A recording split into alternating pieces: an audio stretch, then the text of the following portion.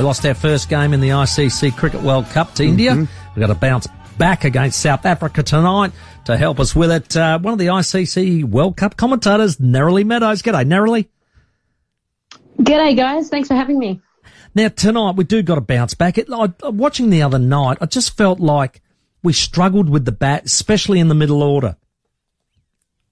Oh, look, it's always going to be tough in Chennai against India. Chennai is known as a turning deck, and they've got a world-class spin attack. And the way that Ravi Jadeja was bowling, it was always going to be tough for the Aussies. We know they've had their struggles as well up against spin. So India in front of their home crowd, that was, like I say, always going to be tough, and they were out for 199. The bowlers did their best. I tell you what, when you get India duck with only 2 runs of the board, neither of them off the bat, and then you've got Virat Kohli essentially out for 12 but put down, they were in a very good position, even just with those quicks starting things off in the power play, but not to be for the Aussies. Yeah, well, Neroli, that kept me awake. I had to keep staying awake watching because it was a great start. I reckon Josh Hazlewood, he's bowling very, very well at the moment for the Aussies.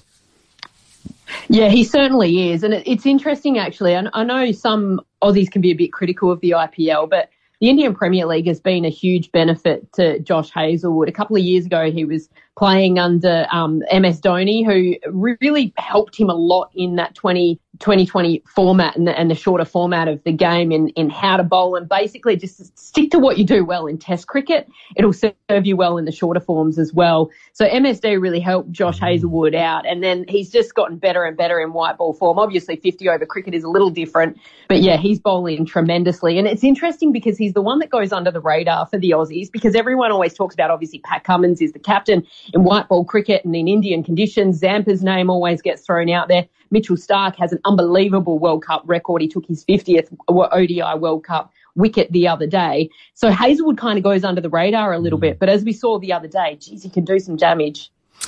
I'm just worried about South Africa's batting. They made 428 against Sri Lanka. We just come back from a tour there, 338, 416 and 315. Do we have the spinners to get them out or curtail them, or it's just going to be first to 400 wins? It's a funny one, isn't it? That one was at the Delhi deck, which is a much higher scoring track. 428, as you say, the highest ever ODI World Cup total for South Africa, and Sri Lanka gave it a red hot crack as well, 330 odd in 40 odd overs. But yes, they're going to be facing a bit of a different challenge. Lucknow, which is the ground that they're playing at, was spin friendly in the IPL, but I believe the deck has been resurfaced since then. So we're not actually entirely sure how it's going to play from a spin perspective.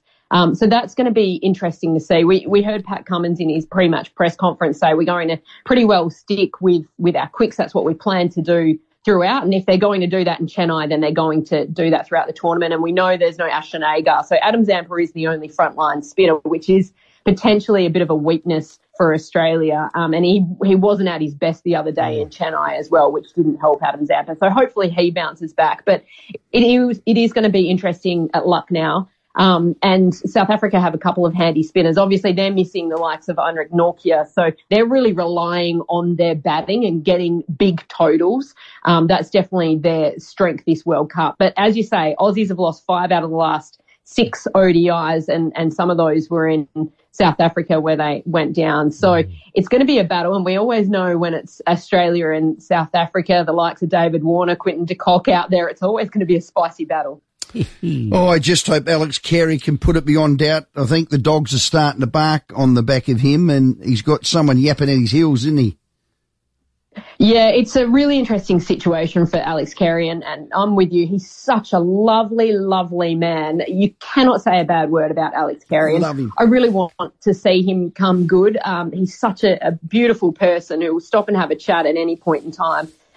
So it'd be great to see him come good, because obviously you've got Inglis waiting in the wings in this squad, and he scored some runs in the warm-ups as well, and he's probably a bit more of that attacking batter as well, so he's the backup wicket-keeper. So it'll be interesting to see. Hopefully Carey does score some runs, or even better, hopefully we don't need him with bat in hand up against South Africa. But yeah, you're right. It is an interesting time for him. And as we know with all sports people, they're humans. And, you know, as you say, that the dogs start to bark and it's hard to ignore all of that noise. And especially when former Test wicketkeeper Tim Payne is one of the ones who's commenting back in Australia, it would be hard to ignore, I would imagine.